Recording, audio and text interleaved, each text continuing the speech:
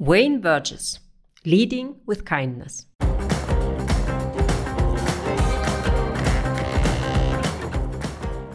Dear audience, my name is Ludmila Der. I'm the Managing Director of Elite Experts Conferences, and I would like to welcome you to the next episode of the Elite Experts Conferences podcast. Whether at live events or in the digital world, we bring together cool, promising tech startups with exciting, innovative global players and generate a platform where the world of sustainable technology meets. Get to know the different companies, but also the inspiring leader personalities behind these brand names. Our motto is towards a better and cleaner future through knowledge transfer and technology. Our guest today is someone truly outstanding. It is my special honor to welcome Wayne Burgess here. Anyone in our community who has anything to do with design knows immediately what a legend this person is. For everyone else, here's a brief background story. There's one company in particular whose story is very much tied to your life, Wayne, as you were there for almost 20 years. But let's start from the beginning. After you finished your studies in Coventry in UK, you found your way to Jaguar Land Rover after 2 jobs and a total of 5 years. You started there first as a principal designer. After 2 years, you became senior design manager at Aston Martin for 2 years, and then it was back to Jaguar Land Rover, where you spent a total of over 17 years. First as chief designer working on XF and F models, but also being responsible for S-Type and XK programs. Later you were design director and were responsible for all Jaguar production vehicles. Then you moved to Geely Design in UK and became head of design and VP for almost 2 years. This was followed by a short stopover at Paramex Limited, and since April 2021, you are VP Design at Ola Electric Mobility in UK, an Indian new player in mobility. That's just in a nutshell your very impressive career. All right then, let's talk about some details of your career. About design, of course, but also about your development as a leader, mentor, personality. As in every episode, we will have the opportunity to learn together about the industry, but also to learn for life. Let's start.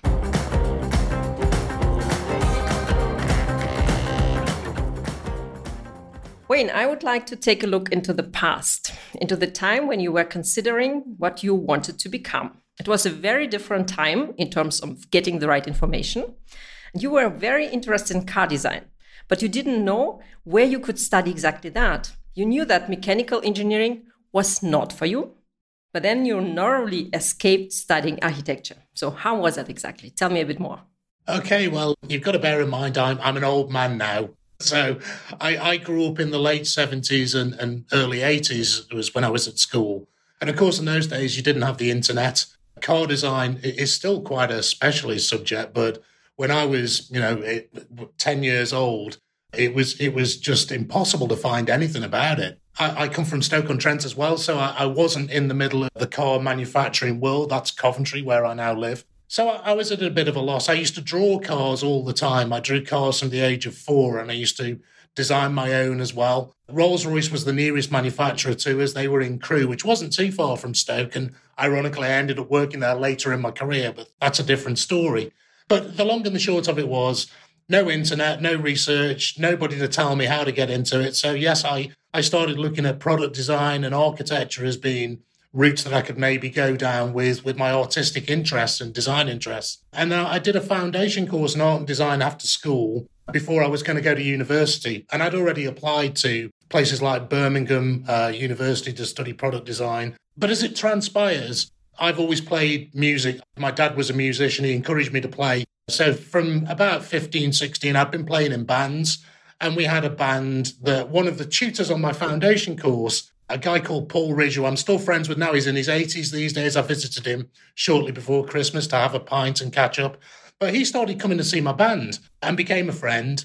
And one evening after a gig, we were having a pint and a chat. And he said, "You really love cars, don't you?" And I was like, yeah. He said, "You ever thought about car design?" And I went, "Oh, yeah, but I have no idea." He said, "Well, I have a friend that he runs the car design course down at Coventry University." And I was literally, "There's a car design course?" He said, "Yeah, you can do a degree in transportation design."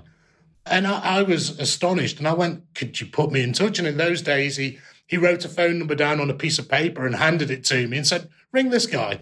And I called the guy, and it was by coincidence. It was when they were doing the interviews to take on that New Year's students for the BA Honours Transportation Design course at Coventry Uni. So I went down in my old Ford Escort with a friend of mine who was also in the band, and we did the interview. And I remember being sat amongst a group of young men that all had super renderings of cars that looked like they'd been inspired by Sid Mead paintings. And I'd got what I'd been doing on my foundation course, which was pencil drawings of gravestones and trees and branches.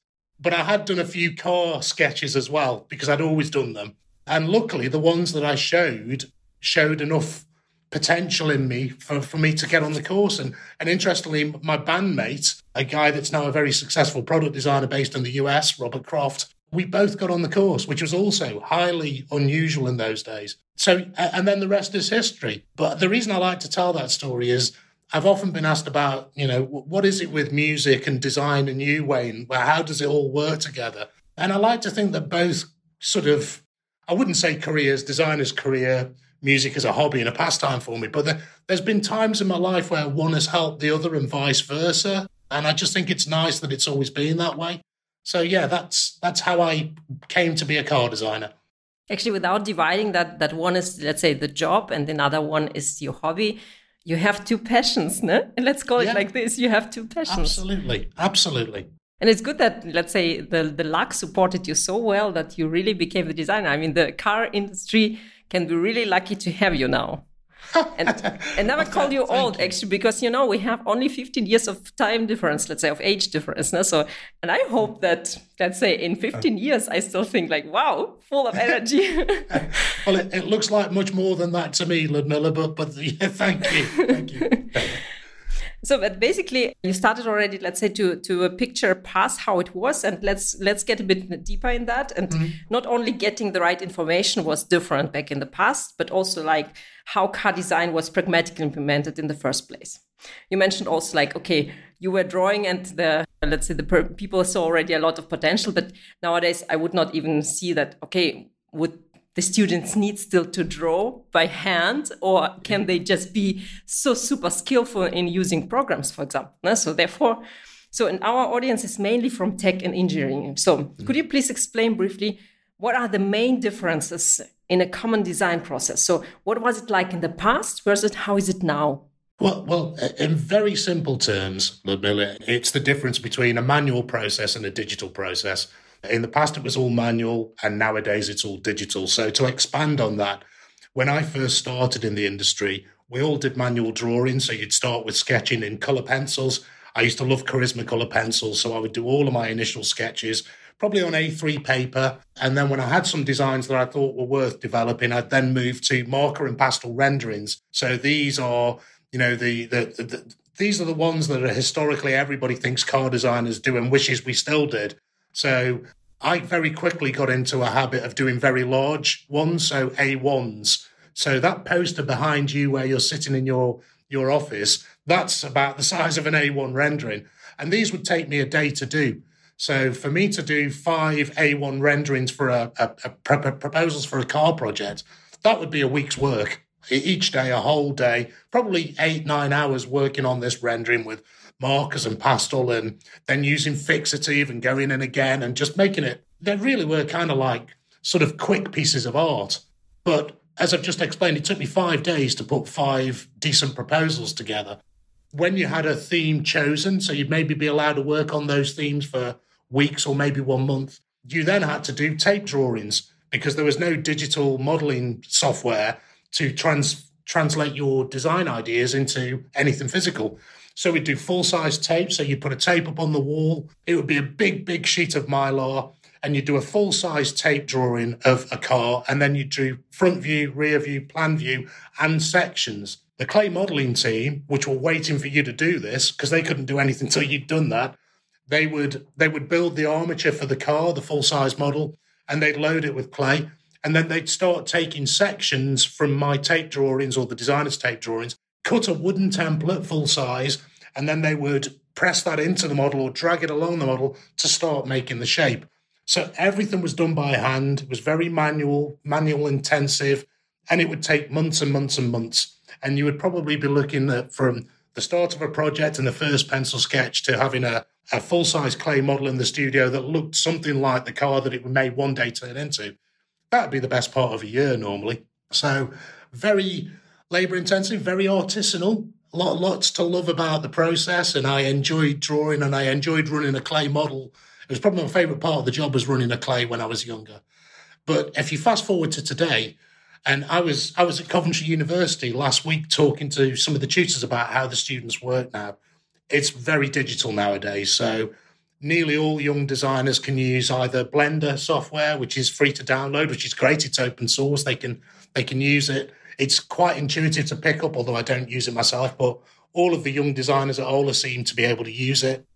So they can create their own digital models very quickly. So they tend to go from a quick sketch in Biro on an A4 pad to a digital model that can represent a full-size car, albeit on the screen, in a matter of a couple of weeks. And of course, they can also use Alias. Alias is more accurate. It's just a more accurate digital modeling tool, which we can then produce, we can actually produce production surfaces with. But if we like a theme that they've made in Blender, we can then machine it out as a full-size clay. So in theory, you could take a design from a sketch to a machined out full-size clay in a month now, as opposed to a year. So that's what's really changed, is the digital elements have massively compressed the development times. To your question about, do I still need designers to be good at sketching? I don't mind how a designer creates, as long as they have an output that I can see. If they prefer digital models or they prefer to do sketches, that's kind of up to them. I'm happy for creatives to work however they're most comfortable. But what I've learned is, and I'll talk a bit about AI in a minute because I'm getting really excited about artificial intelligence in design at the moment. You still need the taste and the judgment and the consideration to understand what you're doing in the digital world to get an attractive and appropriate output. And for me, design is becoming more and more about taste and judgment and consideration rather than the manual skills that my generation was judged on. In my generation, if you were good at drawing and good at rendering cars, you could probably get somewhere. Whereas now I actually think it's more about design thinking, and it's more about understanding what makes a design good, because frankly, most young designers can produce a super looking digital model and they can render it up so it looks real almost and show that to you in a matter of a week or two, which, if me at the age of 20 had seen that, I'd have been like, this guy's landed from another planet. How is he doing this? Or she? So yeah, the technology's helped us to expedite the process, but you still need to have the right creative thinking to get a good result, no matter what tools you use. By the way, is that also something that's changing? I mean, you said just or she. I mean, how many female designers are out there also? Let's start from the university. In your times and also now, is that also changing? Yes, absolutely. And I'm very pleased to see that companies positively embrace it and look for good talent. Diversity, not just across the genders, but across nationalities and so on and so forth. But yeah, so to give you a very specific example, Ludmilla, when I did my degree course, which 1988 was when I started, we had one female design candidate, Katie. I remember her well. She was the only one in 42 students. And then if I fast forward to today, most design studios, it's still probably, it's more than 50% male, but some of the studios, if I think about Volvo and Polestar, where they've been very good at developing and recruiting their female team members, they're probably 60-40, 70-30, something like that, which is great to see. Mm-hmm. And I think as the world is changing, mobility solutions and how we go about them are changing, it's just opening more and more doors for a more diverse group of creatives, as I say, from all around the world, regardless of gender, to play a part. So it's very encouraging. It's changed a lot. One girl on my course versus, many in the studio. Yeah, we are getting there. Absolutely. Yeah. And something that is absolutely needed. And actually, are you getting, let's say, nostalgic about that past? Do you miss some kind of elements of your daily life? What let's say, your day-to-day task look like? Or you say like, oh, okay, full speed ahead, everything that is AR and VR and so on. So yeah, that's something that you support and you want to see that more and more in your life. Yeah, very much that's the case for me, Ludmilla. And I recognise I'm possibly not typical of designers my age, but as much as I enjoy drawing and working on a clay model as my main role, and spending, weeks and months doing that. I actually really enjoy what I'm doing now, which is working with a young team of creatives, helping them be the best they can be, working with them to use all of these new softwares that I would never have a clue about. AI software, it's a complete enigma to me, and I have young guys on the team and a young guy who's specifically interested, and he's been showing the team how to use it in a creative way, and it's astonishing. And again, that will expedite the process even faster. But again, I'm reassured that I'm not threatened by AI because I can see that it's about the inputs you give it and the thought process that you apply to give it inputs and then curating its outputs. So, it's very different from drawing manually. I don't deny that. But you still have to give it good information and you have to choose its outputs carefully to get a good result from it. And all of that kind of new technology that comes with working with younger designers, millennials, Gen Zs, that doesn't naturally occur or appear to me. So I enjoy what I do now as much as I did when I was younger. It's very different, but I get satisfaction for different reasons. And I guess it's also like, okay, stepping back and seeing the result of whatever AI produced, let's say, and seeing like, okay, does it touch you emotionally? Because design has to be functional, but also like pleasing visually, but also like, okay, it has to move you emotionally somehow. And you can prove that. And no machine in the world can do that for you. Exactly. It's just another tool in the toolbox for creatives to use from my point of view. And where you use it in the process is still to be defined, but we're using it very early on in the creative process at the moment. And it's putting other ideas onto the table that we may not have thought of ourselves. And for me, I'm very open to new ideas coming in. And if they're coming in from a guy's sketchbook or a girl's sketchbook, or if they're coming in from an AI sort of piece of software that's been prompted by a designer, so he or she has controlled what goes in and out, I'm kind of equally happy with that as well. As long as it's not plagiarism, then I'm fine with it. Yeah, that's another topic now with AI and plagiarism. So that's really absolutely. how to control it. But I mean, it will also create more jobs opportunities. Yeah. Let's see it in a positive way. No? So, and cybersecurity opportunities. So I see that you are super enthusiastic about the future developments, and we will come to that in a minute. But let's first look a little bit again in the past, because you were responsible for numerous great car models in your professional life so far. You have worked on many brilliant concept cars, especially. So what were the highlights of that and why? Well, I've been very lucky to have worked for some fantastic brands over my sort of 30 plus years in the industry. If I think about highlights, and I go right back to the beginning, so the first job I ever had was working for London Taxis International, and I worked on what became the TX1 taxi. And at the time, it was a recession. It was 1992. And much as I wanted to work for Jaguar or Aston Martin or Ferrari or whoever, the company that I could get work with was providing mobility solutions in a sort of public transport context. Not glamorous, but I learned so much. And the guy that employed me, a chap called Jevon Thorpe, I'm still very good friends with to this day. In fact, I was in a meeting with him yesterday talking about mobility solutions, in fact. But I learned so much about it because designing a taxi, there's so many things to consider. Accessibility for all, accessibility for the partially ambulant, for the partially sighted, wheelchair users. You had to take all of that consideration in and providing an inclusive transport solution that was instantly recognizable, was also unthreatening and approachable, and people felt safe around it. These were all kind of things that I'd not previously considered, but are very fundamental in how you create a London taxi. And while it wasn't glamorous, I had such a good experience because I learned about all of these kind of inclusive accessibility requirements. But also, the company didn't have a design studio. We didn't have any clay modelers. So we did it all ourselves. There was myself, Jevon, a guy that used to run the pattern making shop, that's a skill from the 1950s. But a guy called Charlie Law, who turned his hand to clay modeling. And then the engineer, who also turned out to be a great clay modeler and pattern maker, a guy called Steve Dunn. So Jevon, Charlie Law, Steve Dunn and myself, we put ourselves in a little corner of the factory. We got a plate that we could do the clay on, and we did it all ourselves. So it was an incredible piece of learning for me, and I made a lifelong friend out of it. So that was really good. And then I was lucky, after a few years there, I moved into consultancy. I worked for a company called Omni Design. And strangely enough, mid-90s, I found myself back in Crewe, near to where my mum and dad lived, working at Rolls-Royce and Bentley. And I actually went and stayed in my old bedroom for a year while we did the job. And I worked on the exterior and the interior of the Rolls-Royce Seraph and Bentley Arnage. And again, felt incredibly lucky at my age. I was mid-20s, early 20s, to be working on a product like that for a brand like that had been a big part of my life, being a kid growing up in Stoke-on-Trent.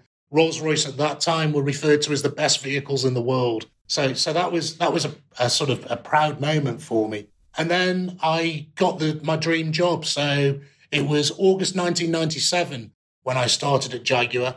I went from Omni to Jaguar and became what was called a principal designer, so a sort of like first-level manager there, working for the late Jeff Lawson. He was the design director at Jaguar at the time. An interesting story, if you'll indulge me. Have I got time to tell this very quickly? Yes, you have. You have. So I got tipped off by one of my friends in the clay modelling world that they were recruiting a principal designer, a design manager. So I made the call and I spoke to a guy called Simon Butterworth, who, again, I'm lifelong friends with. But he set up an interview for me and Jeff Lawson. And I walked into Jeff Lawson's office and it was filled with pictures of muscle cars, and he had a guitar hanging on the wall. And Jeff, he'd grown up in a time where he'd spent a lot of time in the US working for General Motors. So he spoke with this mid-Atlantic drawl, sounded a bit like a film star, and he had the moustache, and he just looked very, very film star-like. So I was a bit in awe. But we talked about muscle cars, and then I said I was a guitarist, and he just had this Jaguar Fender Stratocaster made that was hanging on his wall. And we talked about music and guitar playing. And after about an hour, he said, I better have a look at your portfolio then, Wayne. We hadn't opened my portfolio at all. He literally flicked through it in 5 minutes and said, yeah, okay, you can have a job. I walked out of the room thinking, that was the best interview I've ever had in my life, and we didn't even talk about my portfolio. Maybe it says something. I don't know. I guess it says something. Yeah. But yeah, I was very lucky then at Jaguar to... The first job I did was the X-Type, which was kind of a tactical project between Ford and Jaguar, but again, good learning for me. But the projects at Jaguar that stick in my mind were chief designer on the XF, which was a big turning point vehicle for Jaguar. By this time, Jeff had sadly passed away a couple of years after I joined, and Ian Callum had come in to lead design, and Ian was very committed to establishing a new design language for Jaguar and modernising Jaguar, which was we all got behind and 100% thought this is a great way to move us forward. And Ian gave me the opportunity to work on the XF. He also seconded me to Aston Martin, where I worked on the DB9 and what became the Vantage with him. So that was a tremendous opportunity. Again, we didn't have a studio, so we moved into the stores building next to the Jaguar Design Studio and set up in a corner of the stores building. And the DB9 was created in the corner of the stores at Jaguar Whitley. So that was a great opportunity, and it's a car that's aged very well. And I learned a lot from Ian, and again, still a lifelong friend of mine. I remember some of Ian's quotes that have stayed with me forever. You know, Wayne, if in doubt, leave it out. And that approach to sort of, not minimalism, but just putting the right amount of features or lines onto a car and being disciplined about how you approach design. I learned from Ian. So yeah, DB9, XF, and then I was chief designer on F-Type, which was kind of Jaguar's new E-Type, which when Tata bought Jaguar, Mr. Tata, Ratan Tata himself, he was like, why doesn't Jaguar have a modern day E-Type? And we didn't have an answer for him. So we got on and did it. And that was a tremendous privilege to work on that car too. So I've been very lucky. That was a bit of a potted history as well, wasn't it? So yeah, Taxi, DB9, Rolls-Royce and Bentley, Jaguar XF, Jaguar F-Type. And of course the I-Pace, which was Jaguar's first electric SUV. And that was a good learning experience too, because it was the first electric vehicle that I'd worked on. So that was a really good experience and taught me a lot. And since then, so we worked on that in the 2014, 2015 eras when we were developing it. Since then, I've worked pretty much exclusively on electric vehicles with hardly any exceptions. So yeah, a good grounding. It's so interesting to see that all pieces that you did somehow like a puzzles, that they all fit together. I mean, you started with working on mobility solutions. And that's where you are now, let's say, at Ola Electrics. Yeah. In April 2021, you started at Ola Electrics, and now you are really indeed working on new mobility solutions. And what is also very, very fitting, you had it several times in your career, as I heard that now, you have to start to build your own design center, let's say, from zero, basically, more or less. And and you learned that. You could say that's kind of a bad habit of mine, I think, actually, Ludmila. I've probably put together more design studios than any designer deserves to, really.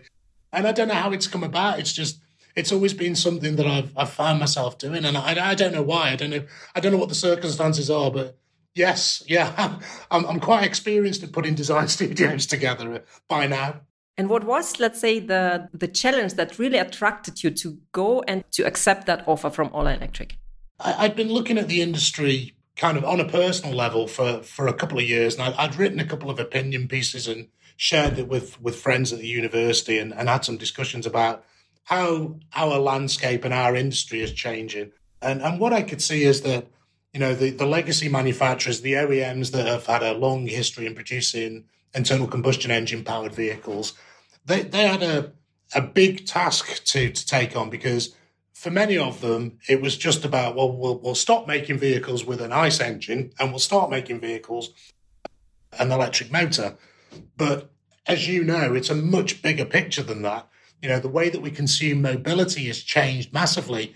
We have Generation Z and actually millennials that don't particularly want to own a vehicle for lots of reasons, whether it's cost or the environment. They want to consume mobility as a convenience. That's why there's been such an exponential rise in companies like Ola Cabs and Uber, etc., because people just want the convenience of going onto a phone app and saying, right, I want to go from here to here at this time. Thank you very much. So I saw that was becoming important. I saw that personal mobility was becoming increasingly important, particularly post-pandemic, where there are still some anxieties about using the tube in New York or London, where, even and I've used both since we've come out of the pandemic, thank goodness, but you always do feel a little bit vulnerable that you're surrounded by so many people, and if anything was transmittable, that would be the place where you'd maybe pick something up. So I understand the anxieties that linger about public transport, whether they're true and provable with statistics, I don't know. So personal mobility was interesting me as well, and emerging economies and nations where personal mobility has become very important, because when countries first mobilize and industrialize, you can't instantly have your workforce afford a car, but they need to get to and from work, and they need something that can get them there and back that's more affordable. So personal mobility was something that I thought, this is a growth area. So I considered all of these things, how we consume mobility, the changing environment, the changing global picture, post-COVID, the anxieties about public transport, and thought, well, Ola offers much of this already. They have a ride-hailing company. They are kind of a tech company that knows a lot about apps. They know a lot about how mobility is consumed. They at that time, they were just getting into manufacturing what is now our S1 scooter and our S1 Pro scooter. So they got the EV personal mobility bit covered. And then I had an interview with Bhavish on a Sunday evening. And Bhavish is a young man. He's 37, incredibly driven, very inspirational, much younger than me. I realized that he'd achieved so much in a decade, and he was fearless. He'd never failed at anything. And we talked about mobility, and I talked about how I saw the industry. And I found that we agreed a lot. And we talked about, the design world and talent pools and leveraging the UK and working with India with the Bangalore team and all of that stuff. And we were just very aligned. We even talked about urban air mobility. And I remember him saying, Wayne, one day I'm going to make a flying car. And I thought, you know what, I wouldn't bet against this happening at all. And interestingly, just at that time, they put out an April Fool video about exactly that, which showed that they got a good sense of humor too. So all of these things made me think, you know what, I think this is a great company, and I think it's somewhere where I can help them succeed, and it could be a good place for me. So yes, that's why I joined Ola Electric. That's the story behind that. Very good to know now. Yeah. And how can we imagine your professional everyday life nowadays? especially considering that you are the bridge between two countries, UK and India, when it comes to design at Ola Electric? Well, unsurprisingly, there's a lot of this goes on, Ludmilla. So there's lots of Zoom calls. There's actually lots of travel as well. My life has been made much easier since Ola appointed Kripa Ananthan to run the India studio. So Kripa and I speak every day. We have a Zoom call every morning where we talk about the workloads for each studio, how we can work together.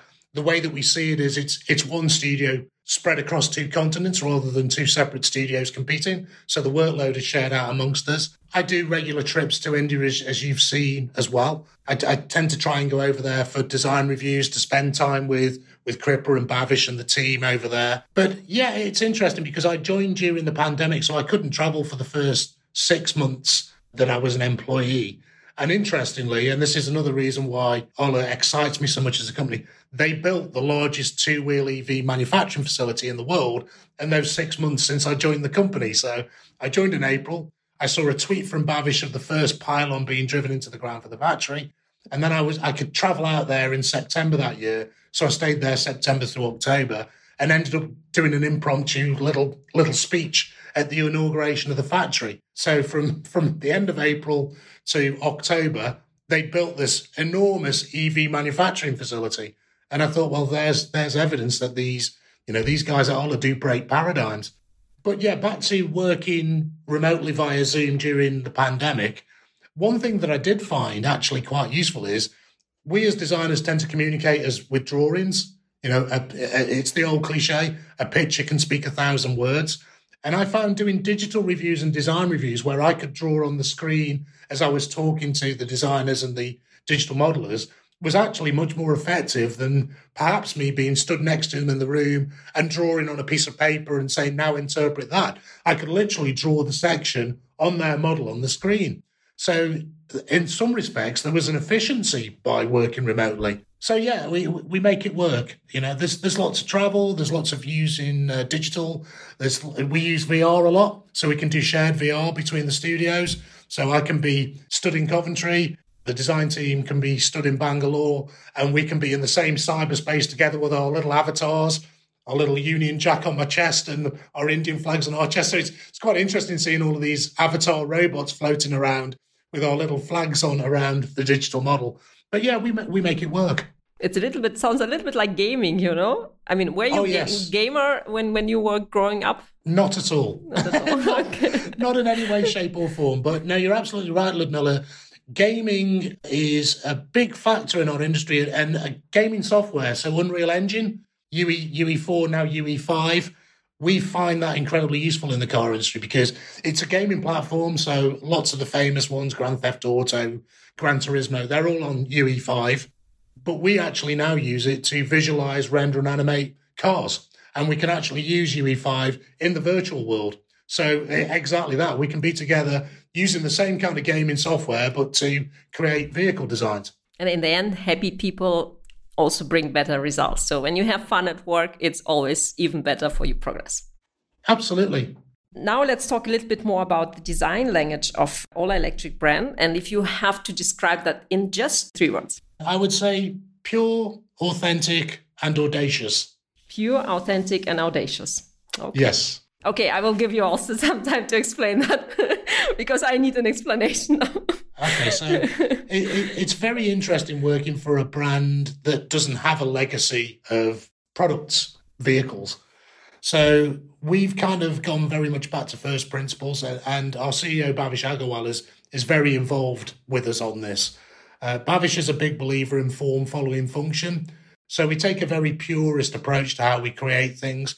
There's nothing in the designs we're creating that is there just for decoration. Nothing is superfluous. Everything serves a purpose.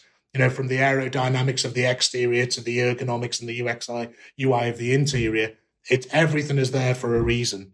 So we're very pure and authentic in that capacity.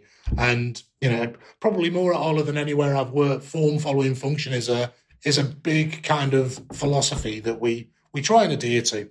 Audacious because I think we will do things, I know that we will do things that nobody expects because we don't really see boundaries or paradigms. Paradigms are there to be broken. So with my knowledge of what we're up to at the moment, which obviously I can't tell you about, I think we're going to surprise a lot of people with what we do.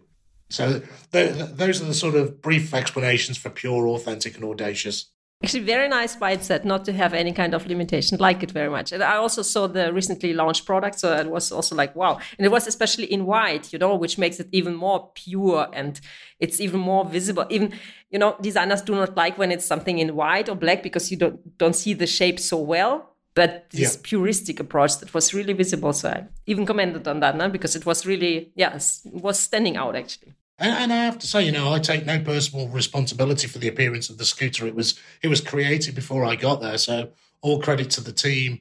Before I arrived, it was those guys that did that. But they had that mindset before I arrived anyway. I've just worked with it, and now I work with Cripper to keep it going. But I guess, at your position, it's also not just about you doing that. You have just the final decision. Okay, let's go for it. But you create anyway as a team, right? Is that correct? Yeah, absolutely. Absolutely. My job for decades now has been about taste and judgment and guiding people and getting to the right answer and just giving them the benefit of my experience and saying, well, look, for these reasons, I think this would be a good approach. I do still do the odd sketch and drawing if I want to communicate an idea or if I have an idea that I think is worthy, I'll say, have a look at this. But it's about helping the young creatives on the team achieve their goals and just guiding them like a shepherd. And now actually let's summarize a bit what we said just previously for that part, so that in the past automotive designers designed cars, be it concept cars or street cars, doesn't matter. But nowadays, designers create mobility solutions. And now we are focusing on the future. So what are the trends that you see up to date for these days? Well, yeah, I guess I've spoken about it a little bit already, haven't I? Personal mobility is definitely a massively expanding market all around the world, whether it's Europe, the Far East, India. Personal mobility is definitely on the rise. And this tends to manifest itself in the sort of two-wheeler form factor sort of categories. So I see that just being exponential, even in the US where, people like big vehicles, but you can see that people want to have a personal EV solution, whether it's a scooter or something along those lines. That's just becoming a global phenomenon. I think also mobility on demand, and mobility on demand can extend from, you ordering your next cab to go from your studio to the railway station or whatever. But it could also be the subscription service where you consume different mobility solutions via a supplier over the space of a contract. So you may want to move home at the weekend and therefore you need a van. So you have the van for this week and the weekend, but then actually you're commuting to work and you only need a scooter, an electric scooter for your commute to work. So then you change the vehicle. I think that those kind of subscription services to provide mobility are also on the rise. I think the challenge for manufacturers and OEMs is how you supply those profitably, how you create the products profitably so that it works for both the consumer and the manufacturer. But the solutions will come because we can see with the millennial generation and the Gen Zs, that's how they want to use mobility. They're not interested in ownership in the way that my generation was. So I think that's quite interesting as well. I think also the fact, just because I work for Ola, but also I see it as, mobility on demand in the world of cabs and cabs that are basically delivered via an app and the creation of apps. So the look and feel of apps and the UX, UI of how they appear on your smartphone screen next to Facebook, Google, whatever. The design of that interface is becoming massively important as well because, again, the younger generations, they're judging mobility providers on how that app works relative to their social media apps. So you're competing in a completely different segment to open the door to your business. So for me, UX UI is becoming massively important because it's the first point of contact for many consumers of mobility solutions. They look at the app, they judge how good the app works and how it looks and feels, and that then colours their perception of the whole business behind it, if you like, the iceberg behind the app. So that's really important too. So those are kind of the trends that I see continuing to rise. I could just check off, let's say, okay, agree, because I'm millennial, and I can really prove it myself. Yes, so therefore, absolutely. absolutely true. And do you see also some new trends where you see No, that's only a hype that will stay here just for a short moment and then it will disappear again. Probably more in kind of design language. So what I observe, and again, it's because I've been in the industry a long time now. So after 30 plus years, you see cycles and you see fashions. Even in car design, they come and go. The car design tends to go from being hard-edged and quite constructed to softer and more organic and fluid, and then back again. And at the moment, what I see is and again, it's driven by designers coming into the business that are your age and younger, that they didn't grow up in the 1970s like me, so they see sort of 70s concept cars, get very inspired by them, and then create their own products, which look very 1970s. So there's definitely a retro trend in car design that I see at the moment, which retro is not a bad thing for me. I think a retro product done well can be very successful. I'd cite the Mini and the Fiat 500 as two great examples of retro designs that have certainly resonated with their customers. But the thing with retro is it tends to have a shelf life and it tends to be a bit of a design cul-de-sac. You kind of do a retro-inspired product, but how do you then develop it? And if I kind of look at how Mini is developing, it's becoming increasingly sort of a bit of a distortion of what it was. So then you kind of think, well, wouldn't it be better to just move forward and break the mold at that point?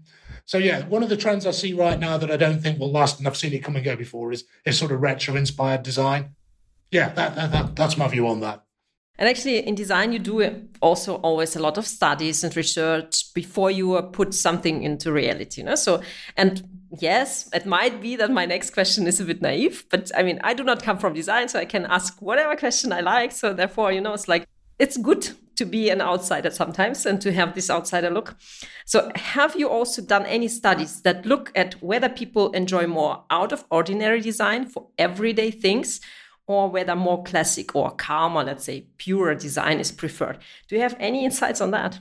Well, over the years, I've been involved in lots of research clinics for lots of products, all automotive, as you might imagine. We've never specifically tested, how receptive an audience is to something, groundbreaking versus more conventional. But that we've kind of got that feedback for free in the products that we show, because you tend to show at research clinics probably 5 themes that range from something quite a conservative development of where the marketplace is now to something quite avant-garde and challenging. What I've found consistently is that people tend to, customers gravitate towards what they know and what they feel comfortable with. And if I reference sort of the premium vehicle segment where I've spent most of my career, they also want to reinforce their purchase decision. So I can quote specific examples because it's years after now, but when we were researching the Jaguar F-Type, for example, if you talk to XK owners, Jaguar XK owners, current ones on the west coast of America, for example, they were like, well, don't change my lovely XK that I've just bought and spent a fortune on too much, because that would contradict my purchase decision. So they tend to want to reinforce, I like what I've got because I chose it, so it's right. So they tend to be a bit more kind of risk averse. And the way that you get groundbreaking design through in the car industry is it tends to be via concept vehicles. So you'll show a concept that can be very, very avant-garde, very, very challenging, very confrontational. And you'll see what the reaction from the industry and from people is. And then you make your decision about, well, are we going to be brave or are we going to step back a little bit from this? A good example is the Cybertruck from Tesla. When it was revealed, it's a very, very edgy, sharp, challenging, aggressive-looking vehicle for a bit of a black sky future scenario in many respects. Not a particularly optimistic sort of background for it to exist against. But it really divided the car design community. Some people loved it. Youngsters generally loved it. More experienced designers like myself, I'm not saying myself, but guys my age were more resistant. It's naive. It needs lead and it needs crown. It needs all of these surface modifications. But it made a huge statement, and a lot of people loved the fact that they challenged it. But I guarantee you, if you'd have taken that quietly into a research clinic and asked current customers, guys that own current Tesla S's or 3s, they'd have probably really struggled with it, and you'd have probably walked out with a "you shouldn't do this" direction. So I think you've kind of sometimes got to trust the designers in the organization, or the inspirational leaders, in fact, because that's also where this comes from, and go, you know what, we're going to do something really brave here. We'll win enough people over to make it stick. But yeah, in summary, the research that I've been involved with over the years has tended to indicate that customers will err on the side of conservatism, and really you have to take a brave pill as an organization and put something out there that you believe in, and then just take people on the journey with you. That's the way to get progressive design forwards, I think. And that means also you do not see really differences in that, because for me, it's a cliche, let's say, that the people are more brave in Asian parts of the world when it comes also to design and purchasing, and let's say what is modern and what is attracting for them. But it seems you say like, okay, it's more people like what they already know, what they are convenient with. So it's really in both parts of the world. Yeah, well, I think, again, if you look at sort of the legacy brands that exist in Europe and the Western world versus the Far East, where they tend to be younger brands, startup brands, so they're not so protective of their design legacy. So, if you think of a big company like Volkswagen Group or General Motors, where they've got this big history and a corporate look and feel, they're quite protective of that as they move forwards. Whereas in China, most of the car manufacturers have only existed for the last 15, 20 years at the most. Those are the oldest ones. There's many which are much younger. So they don't have to be so protective of a brand that didn't exist back then. So they can be a little bit braver with what they're doing. But you also do find that, because vehicles, EVs, are very driven by aerodynamics, for example, because it's a means of extending range. At the end of the day, aerodynamics is driven by physics. It will drive things to look the same because you physically have to put the car in the same places. So there's a little bit of not a concern, but an observation from me that, as hopefully electric vehicles, electric saloons become more popular and we do less SUVs and more cars because they're a more efficient form factor, that they don't all end up looking the same because they're driven by the same aerodynamic requirements, because there is a danger that will happen. Especially you have done a lot of SUVs now, so that part is now over, it's enough.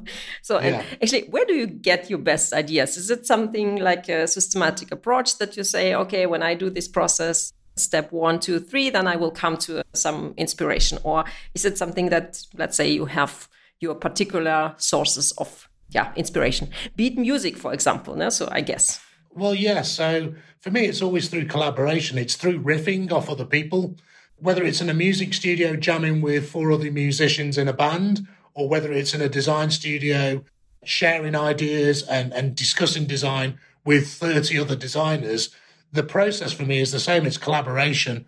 I've said many times before that, I always think 2 heads are better than 1. I've never, ever thought I was the cleverest person in the room. I'm always interested to hear what other people have got to say. And quite often, somebody will have an idea that somebody else will go, yeah, but wouldn't it be great if you did this to that? Or wouldn't it be great if we combine this with that? Or have you thought about doing it this way? It almost always leads to a better solution. So for me, it's about collaboration, and I enjoy that. And same with songwriting as well. You walk into the room with some riffs, play it to the guys, and they'll go, yeah, great, but what about if we do this? For me, that's a really enjoyable part. The collaborative co-creation bit is what really excites me, and always has, really. When I was younger, obviously you'd start with your own ideas, but then you'd show it to the guys in the studio and you'd get their inputs. So it's only a singular process for a very small period of time, and at kind of my level now, it's never that. It's always collaborative. But that's really good that even at your level, you say like you are still open-minded, you are interested in hearing the, let's say, suggestions from other people that are maybe less experienced. No? So, because at a certain point, you are the most experienced person in the room. So that's just true. And also to overcome that so that the people are willing to communicate to you, even if there's this kind of hierarchy level, One of the things I observe about millennials and Gen Zs is they have a very kind of strong confidence in themselves in terms of their points of view. So, I find actually very few are inhibited around me. They tend to know, no, these are my views and this is what I believe, which I'm more than happy to hear them say. But it's not like my generation where we were very, very respective and almost fearful of authority. So you'd be like, well, I'm not going to say anything because the boss is speaking. We don't live in a world like that now. Young people will say, no, this is my point of view. And whoever you are, I'm going to tell you what I think. And I'm absolutely fine with that. Everybody has a valid opinion and a valid perspective. I guess the truth, let's say, or the art of it is even somewhere in the middle, let's say, to be respectful, but still to say your opinion and to stand up if something is really important to you. Right? Yeah. And just to be receptive of other people's ideas and thoughts. It goes both ways, doesn't it? You have to be able to listen as well as to speak. Now we're at the right topic because let's talk a little bit about communication. So at All Electrics, you have to navigate between several cultures. And in design, you always have to communicate between, let me exaggerate that now, between the creative designers and the very, very pragmatic engineers. So which guidelines of communication have you found to be super important in order to avoid misunderstandings or to prevent them to arising in the first place? Well, I think because of the industry we're in, there's a very simple answer to this, which is back to my, a picture paints 1,000 words. What inevitably I found myself doing is I'll draw something. If I'm struggling to communicate the idea or the solution, I'll draw it. And you normally find that even if you're not quite connecting in terms of and let's be clear, everybody speaks brilliant English. So I'm very lucky in as much that, because I can't speak any Hindi or any of the other languages, but I'm very lucky that we can all speak English together. So the communication in that point of view is very good, far less challenging than working further east for obvious reasons. But I find drawing, and it was the same when I was at Jaguar or Aston Martin or Rolls or Bentley, when you're working with engineers, if you can demonstrate to them, this is what I'm talking about, this is how I think it can work, that tends to work well.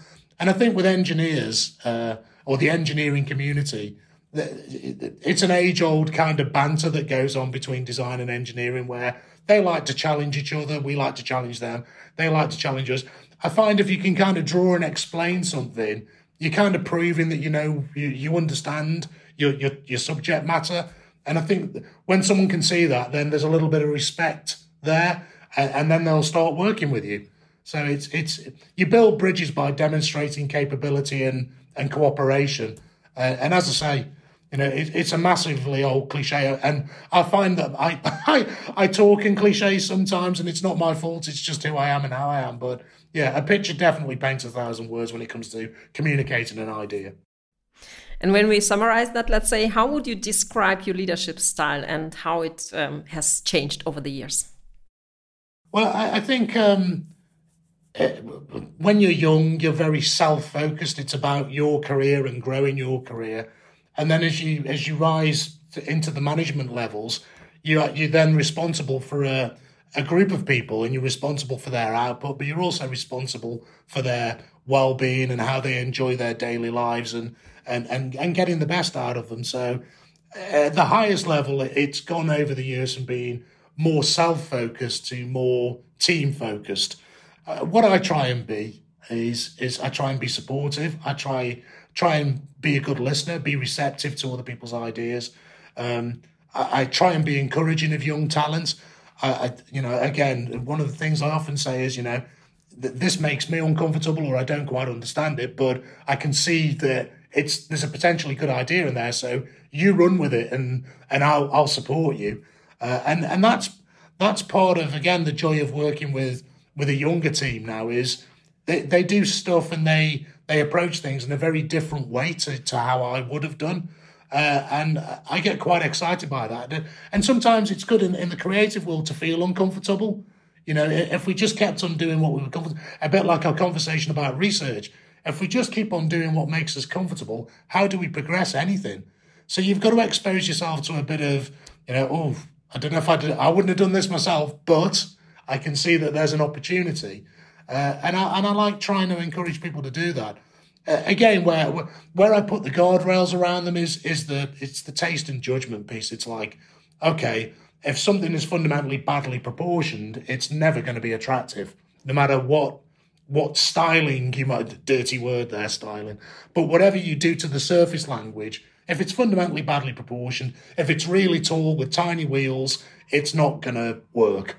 So you just have to put in these are the basic guidelines to what makes things attractive. And it all starts with proportions, as we all know. And even things like the golden section, they apply just as well in car design as they do to a 17th century painting.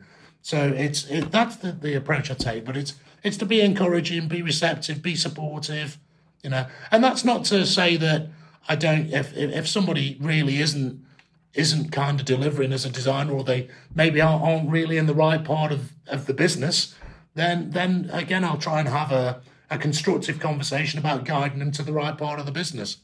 The thing that never works for me, sorry, Lamille, I'm going on here, I know, but... Keep on going. Yeah, just to criticise somebody and walk away does nobody any good. I see no value in that whatsoever. You've always got to be positive in your conversations with people, because you've got to give them a way of moving forward. You've got to give them help. You've got to help them grow. When I started my career, I was lucky. I've worked with some very nice guys. I've worked with some tough characters as well, which is a different subject. But the guys that come into the room and shout at people and just tell everybody that everything's rubbish and walk away, what good did that do? It demoralises people. It doesn't give them a clear way of moving forwards. There's no value in that. So it's never been my way.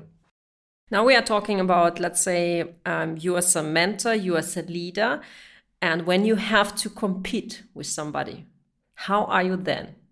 When I have to compete with somebody, it's been a long time since I've had to, really, I guess. When I was younger, I was competitive, but I've always, and I guess this still applies to how I am now. I try and focus on myself. I try and focus on doing the best job that I can do and be the best version of me, really. I find it's an energy draining pursuit to look at your competitors and think how you can better them. Better to focus on how you can do the best job or deliver the best solutions in your own sphere of influence. So yeah, I was more competitive when I was younger. Nowadays, I try and see the big picture all the time, and I don't know. Being competitive has its place, but I find it can be quite energy consuming, and I don't know that it necessarily delivers good results. Maybe even not, no, but it's very, very kind approach.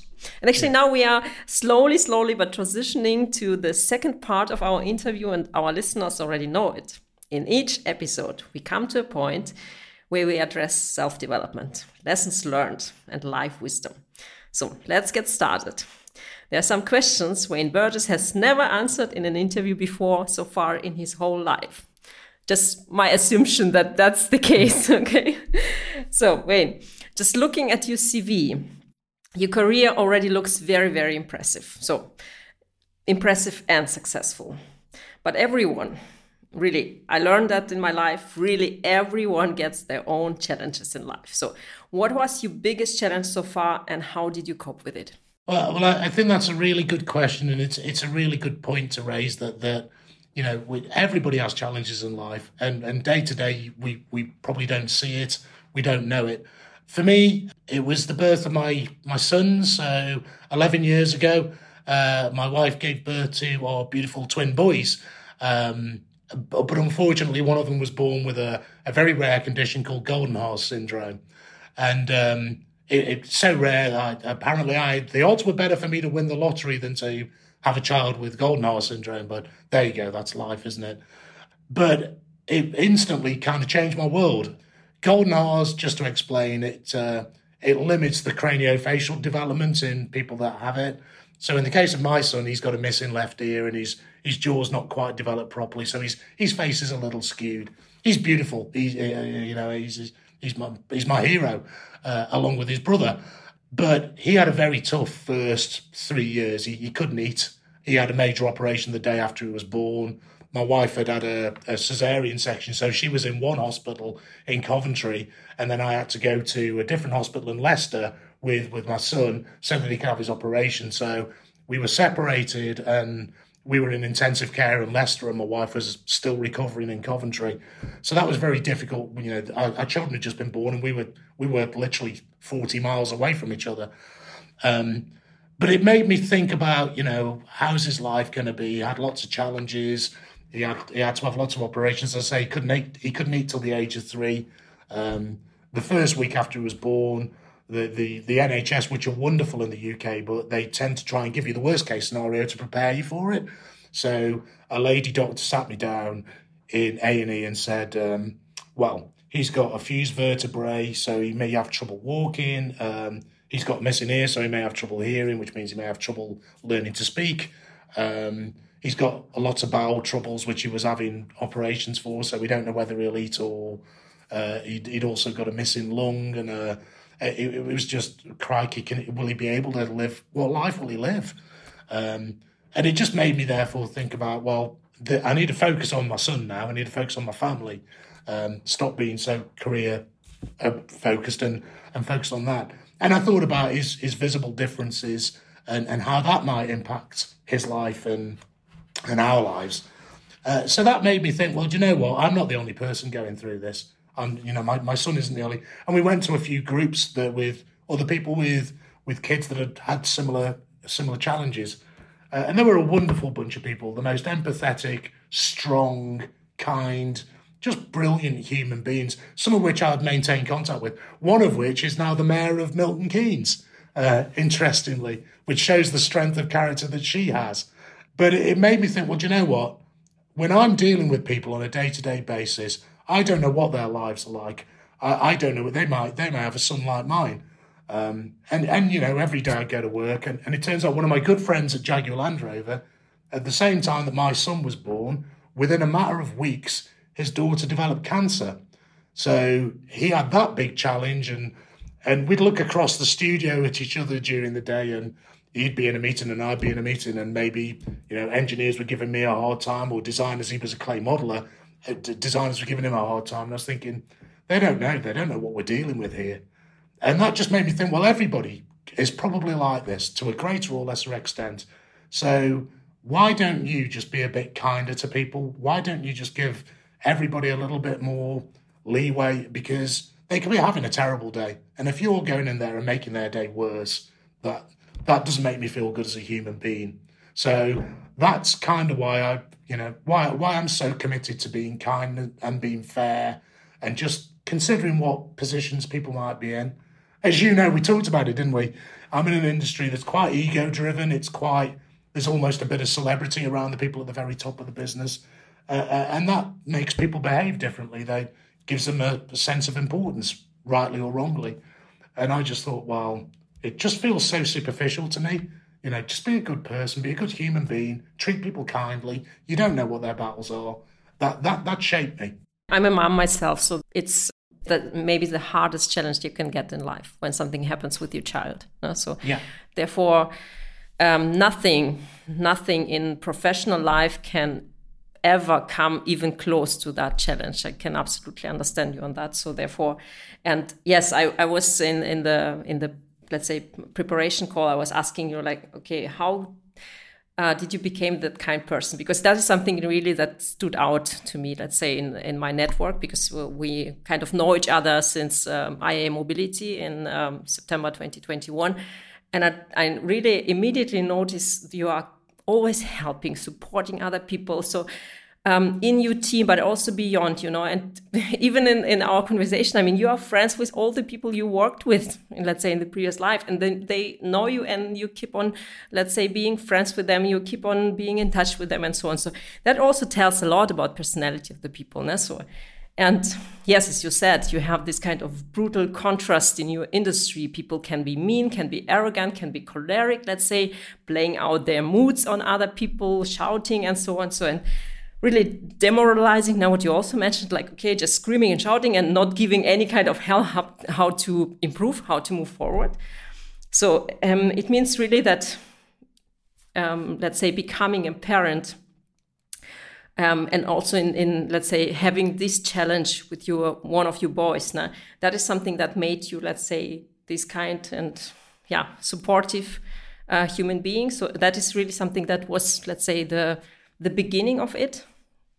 Yeah, I think, I'd like to think I've always been a kind person, but this thing that happened in our lives definitely made me realise how important it was to me and how important it should be to everybody, really. And you know, you can't force your views or opinions on everybody. That's not right either. But it certainly, from that point onwards, was probably the most significant influencer on how I behave and how I am towards people. Mm-hmm. Yes. And thank you for letting me talk about it. You're right. I've never talked about it publicly, but yeah, it was good to talk about it. As I say, he's my hero, and his brothers, and my wife is. I'm very lucky. I've got 3 heroes. I've got my wife and my 2 sons who are brilliant, and I wouldn't be the person I am today without them. It makes a very, very strong family, at least, I mean, not just in our conversation, but also when you communicate via social media and so on, it's visible. And people can read, let's say, the emotional things between the lines. It's absolutely clear. So therefore, lucky you. So, but I mean, still, let's go and find something that is, let's say, maybe not perfect about you. Let's talk a little bit about some bad habits. So do you have some bad habits? And if yes, how do you deal with them? I mean, do you accept them or do you work against them? Well, I don't know if it's a bad habit, but it's probably a character trait of mine. As you've gathered, I'm quite soft, which means that I'm kind of open to influence, I guess, a little bit, and I'm a bit confrontation averse, if I'm honest, as well. I don't like arguing with people and falling out, and I think if I reflect on my career, there has been points when definitely people who are different to me, who, you know, will happily leverage that kind of person's weaknesses. It's probably cost me a few times where being the person I am has just made it easier for somebody that will take advantage to get the better of me. It's never made me want to change, though, Ludmilla, in all fairness. You know, it might seem a bit of a self-defeating thing to say, but I'd rather lose a battle playing fair and being the good guy than win a battle playing dirty. If that makes sense, you know, and I've always said, you know, I enjoy the fact that I go to sleep in the evenings thinking I've been a good person today. So yeah, that's probably my weakness. That people that know me know that I'm a bit of a soft touch. I would see it differently. It's actually it's a strength, and it's even a strength to reflect on that and to see that I have that in me, and I would see definitely that it's a huge advantage. Yeah, and I've changed over the years. You know, I mean, people that knew me 30 years ago would probably say I was quite a feisty character back then. I don't know that I ever actually was. I mean, I've got quite a loud voice, or I did have, and I tend to be quite enthusiastic, so I might come across as being sort of quite in your face, perhaps. But it was never meant to be sort of a threatening kind of approach. But I've changed. I've definitely mellowed as the years have gone by.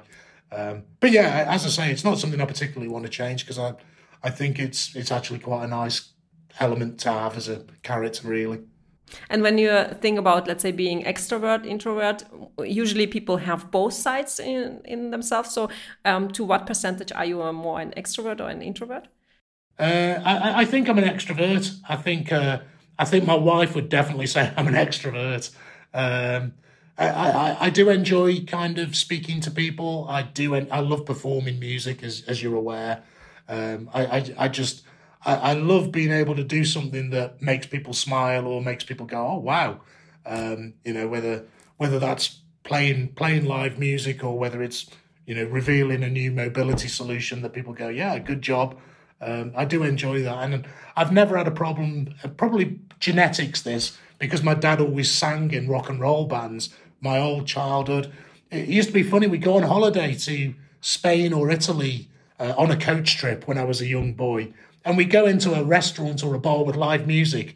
So there'd be, say we're in Italy and there's an Italian band playing music in a restaurant. And we'd be there for, you know, 2 songs, and my dad would disappear from the table.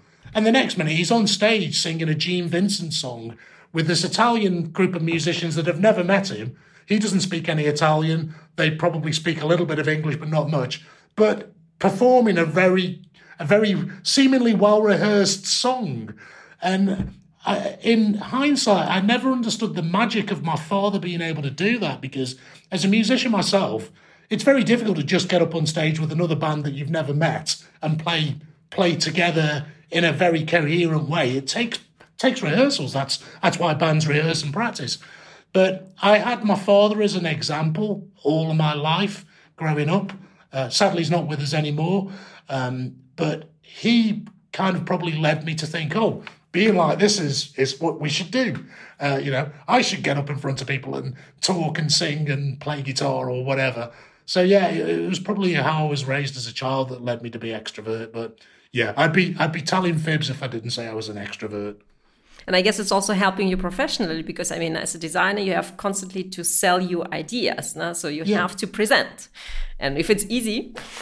Yeah, and as you know, public speaking, being part of panel discussions, which is how we met. That's a big part of our, particularly in the management sort of levels, it's a big part of our job. So luckily, I generally enjoy that. It's put me in a good place for what I do. Mm-hmm.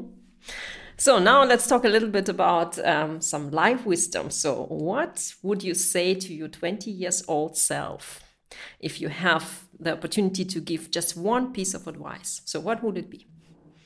Well, an interesting one, this. I thinking about it, the one thing I probably regret in my career is I didn't travel more with work when I was younger. And I don't know why. I don't know whether I didn't have enough confidence to do it, but kind of... And maybe the opportunities weren't there that they are now. That and the fact that in my earlier career, I was at a brand, Jaguar, which I absolutely loved. So I wasn't particularly motivated to go anywhere else. But I did go to, because Ford owned Jaguar in the early part of my career, I went to Detroit a few times and really enjoyed it. And I've always enjoyed sort of traveling to the US specifically. And again, I think that was a function of my childhood. I was brought up in the 70s where America was seen as this land of opportunity, and my dad kind of reinforced that idea in my head. So I think I regret maybe not trying to work in the US. My best friend who was in a band with me that got onto the Coventry degree course, he ended up relocating to New York and has a family and a life in New York now. So maybe there's a bit of that as well. I worked abroad for small periods of time, sort of on contract in Germany, and obviously since then I've been to China and so on. But yeah, I wish I'd have been braver and travelled more, and maybe relocated when I was younger, because now I have a family that are very based in the UK, and it's no longer really an option for me. I kind of travel about, but my base is here in the UK. But then, 10 years later, they are all grown up. They go out into the world, they travel, and you can go with them. So, and you can still relocate. Life is not over. So, I mean, you are just 50 something. So therefore, life is not over. No, you're absolutely right. You're absolutely right, Ludmila. Yeah. So, and how did you define happiness when you were, let's say, 20 years old? Let's stay with that. And how do you define happiness for yourself today? Well. Again, I think when you're in your 20s, you're very self-focused. It's about achieving your career goals. So, for me, the definition of happiness was getting my name on a Jaguar. I worked on this project. I'm associated with this brand that I'd always admired, and now I'm part of that brand. That was definitely my definition of success then. I think now, and we've talked about it a lot, I draw a lot of satisfaction from creating a good team of creative people that are happy to collaborate together, tell me they're in a good working environment, give me that feedback, are happy to, feel empowered to try new stuff, feel like they've got a leader that is allowing them to be who they want to be, supporting them where they need support, letting them grow and be themselves where I feel that they can. The best bit of feedback I ever get is, I really enjoy working here. It's great working with you. I could hear that again and again and again. That makes my day when the team tells me that, and that's really important to me. I want them to feel that way. So that's success for me now, is building a team that feels they're being supported and they can do great things together, and I can help. And actually, we talked about that before, because you said what kind of regrets you have. And I would like to ask you, what is still on your bucket list beyond that you would like to travel more and maybe still relocate somewhere and so on in the future when the kids are grown up? I think I'd like to leave because I've been lucky that my career has kind of spanned this huge transition in the car industry, from just making cars with internal combustion engines to sustainable mobility of all forms. So I'd like to leave the industry in a better place than I found it. So I'd like to leave an industry that has transitioned in a meaningful way to far more zero emissions vehicles, far more opportunities to provide mobility for the biggest number of people possible. An industry that's far more inclusive, far more accessible, allows mobility for all. Those are the kind of, and they're lofty goals, I recognise that, but every journey starts with one step, doesn't it? So it's about the individual contributions we all try to make.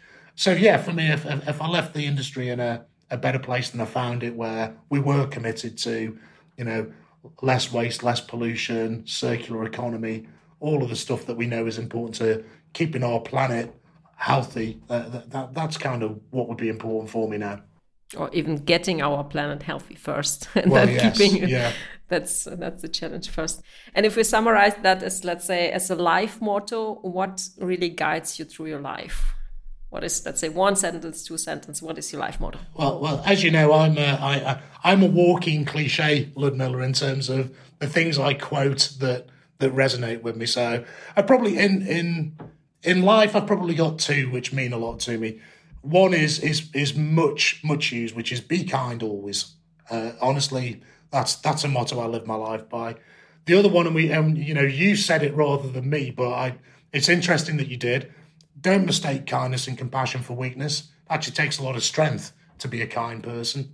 So yeah, that's important as well. And then within the industry, I'll quote myself here because I was thinking about this and I thought, what have I said? Surround yourself with talented people and give them every opportunity to shine. That's what I would say is my motto in the industry now. Really, really inspiring. And yeah, now it's the time of closing this interview. And I know that you love it when your designers, let's say, tell you it was great pleasure to work with you, but I don't have to say it. I just feel it.